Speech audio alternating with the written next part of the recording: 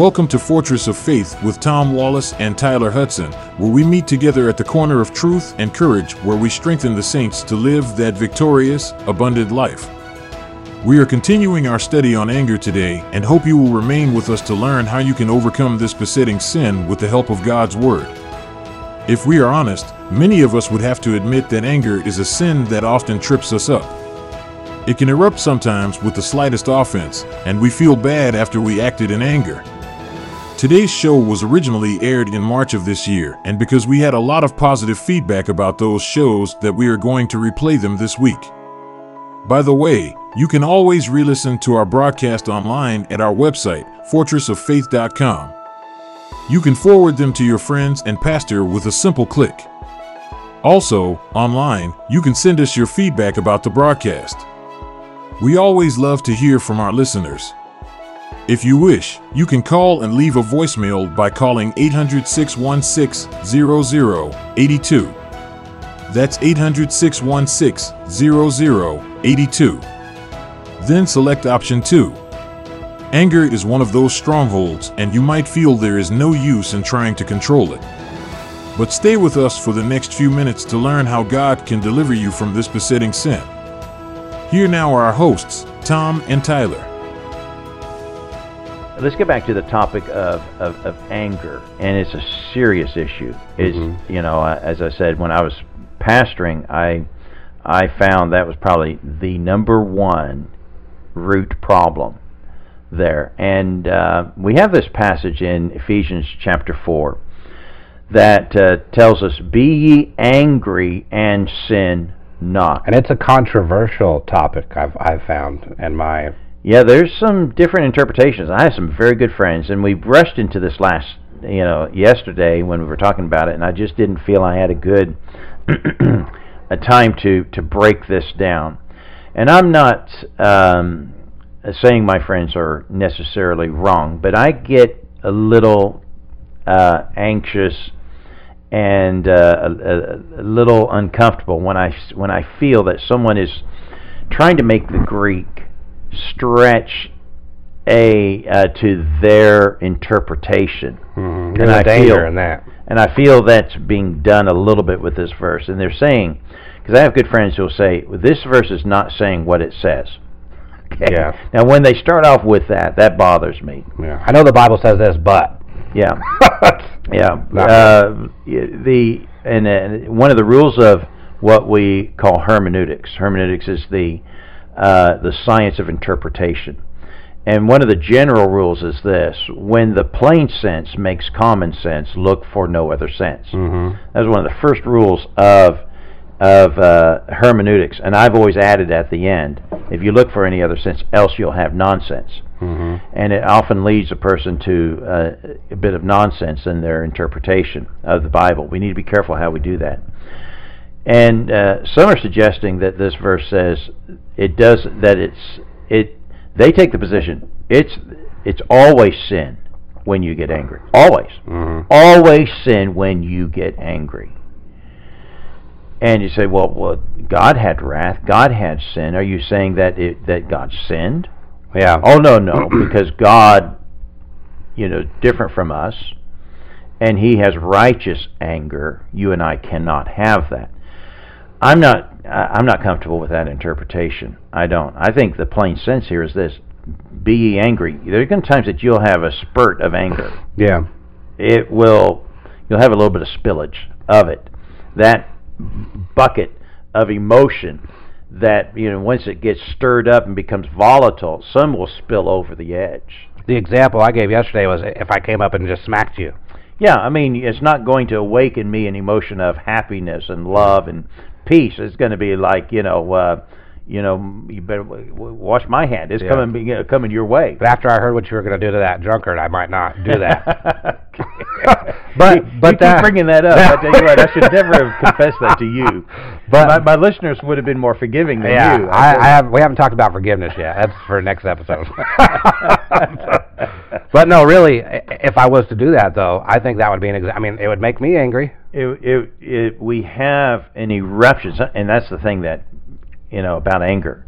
It can erupt, seems like, with very little at times to evoke it. Mm-hmm. Okay, and there are sometimes there are people that they just love pushing that button to invoke anger in us, and sometimes it's our kids. They kind of know how to do that. Mm-hmm. So, anger. I'm not so sure if their interpretation is correct. Now, I do believe that some people will look at that passage and use it as license. Oh, the Bible says, "Be ye angry," so it's okay for me to be angry. Anger is a very dangerous emotion, and will not sometimes lead to sin. Often will lead a person to an action. Let me go back to my example, my confession. Here, it's late. That poor guy. And I tried. For over an hour. I really did think that was years ago when you first told me that story. No, this just recently happened. And so, and I just, bang on that guy's door, and he opens up, before, when I'm in my room, being angry in my mind, all that emotion is there, mm-hmm. but I allowed my action to go beat on someone's door and threaten him. I'm going to knock your lights out if you don't shut up, mm-hmm. Type of thing there. And man, I went back to my room just feeling rotten over my actions. Yeah. And that's what sin does. And if you have the Holy Spirit in you, your conscience then evokes and it accuses us in Romans chapter 3. It accuses or excuses us. And because God's law was written on my heart and in your heart and everybody's heart, we know when we've done wrong, we kind of feel that was a terrible feeling, that guilt mm-hmm. rose up. You're wrong for what you just did. It led to sin. Yeah. It led to sin. And so there's many times that I've had anger, but it hasn't fallen through with sin. That time it did, and boy, felt rotten about it. So let me ask you a direct question, yeah. And then I want to add just my little, very small 2 cents there. So I'm going to ask you a direct question. Can you be angry then and not be in sin? Because that's the argument with this verse. It's my understanding, as best I understand, this scripture. I believe we can be angry, but very dangerous. Yeah. It can lead us to sin. So don't use it as license. And let me say this. Theologians will fight about this topic. I've seen it. I want to say I've been involved in it, but I've preached about it and had someone say, no, that's not, mm-hmm. you can't be angry and not be in sin, all that different stuff. So I've seen that before. But let me say this. Instead of fighting about if that's sin or not, I think we're missing the important thing that God wants us to deal with, which is how to deal with those things when it happens. Does that make sense? Yeah. Do you think God really wants us to sit here and be like, hey, is this sin or not sin? We know anger is not a good thing. It leads to sin. But the important thing that I believe God's trying to tell us here, and actually let's finish the verse, let not the sun go down upon your wrath. Yeah. Right? So what God's really dealing with or talking about here isn't about us figuring out which one of us is right about sin or not. In my opinion, that's not it. But it's about how do you deal with it when it happens. That's what God wants us to focus on.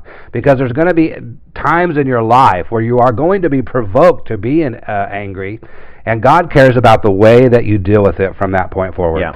So we were talking about this for today's show. 3 ways we can react to it. How do we deal with that? Yes. Okay. So there's only 3 ways you can respond or deal with anger. The first one is to internalize the anger. Now, this is a person that this is a person that doesn't respond hastily. In other words, when I do something to anger you, you don't talk about it to me right then and there. What you do is you drop a penny in the bucket, is how I like to describe it. And then every time somebody does something, there's another penny that gets dropped in the bucket. You never deal with it. You never talk to them about it. And what it does is it builds up. And then one day, I do something that's really not even a big deal, and you erupt, and you just completely go. You've seen people do this, right? Yeah. And it's because they're internalizing their anger. They're allowing their anger not to be dealt with at all, not to be talked about at all. They just kind of keep it to themselves. They isolate themselves. But eventually those pennies begin to build up, and your bucket starts to overflow and erupts. These pennies are offenses. Yes. Offenses that, you did wrong to me. You said this wrong to me. You said or didn't do this or whatever. builds up.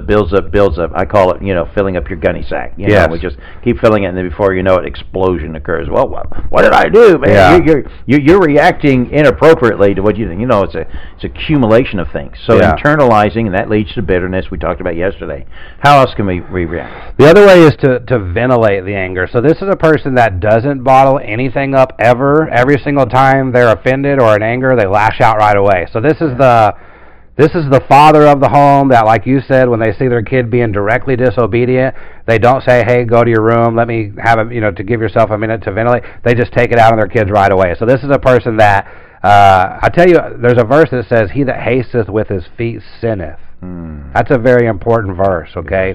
If you are a person who is reactive, you basically, you're offended and you're instantly hasty and you act on it. And I'll be honest, I fall into this category sometimes. I'm telling on myself a little bit here. Instead of taking a step back, praying about God helping you with your spirit on that, you instead just inflict your anger on the people around you, and that is what destroys homes. That's what destroys families. What's the third? The third way to deal with it is the solution, and that's what we're going to start getting into with our show here. And so the third way to deal with it is to deal with the problem spiritually. So number one, there's many different things mentioned on here on how to deal with it spiritually. Number one is examine your expectations. Okay, Psalms chapter 62 and verse 5, my soul waiteth out only upon God, for my expectation is from Him. What do you mean? What's an expectation? I've found one of the number one reasons why marriages have conflict or struggle or anger in a marriage is because of unnecessary expectations placed on a spouse. Okay, I'll give you an example. I expect my wife to have dinner ready when I get home from work. Okay, that's not an actual thing, but this is an example of it.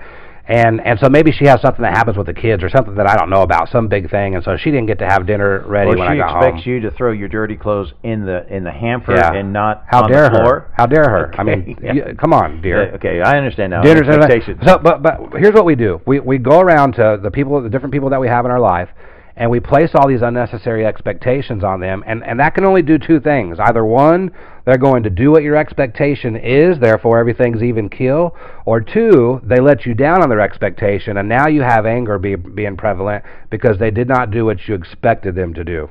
All right, well, we're going to have to unpack more of that in tomorrow's broadcast because I think it's important we get into these solutions. It's been great to be with you here on the radio, and we hope you'll join us again tomorrow at the corner of Truth and Courage. God bless you. We've got a few moments before the end of the broadcast. I want to take this time to give you an update on our spring fundraising campaign. Thank you for all those who gave. We are almost there at the end. We're about $7,000 shy of our $20,000 goal. First of all, thank you again to those of you who've already given. And maybe you're out there who've been thinking, well, I'd like to help out, but didn't do so. And now's your opportunity. And you can give safely, securely online at fortressoffaith.com, fortressoffaith.com. Or you can give us a call today, 800-616-0082. Again, that number is 800-616-0082. Select option 1. And we'll get to your call. And thank you so much for your help. And we'll be back with you again tomorrow at the corner of Truth and Courage. God bless you.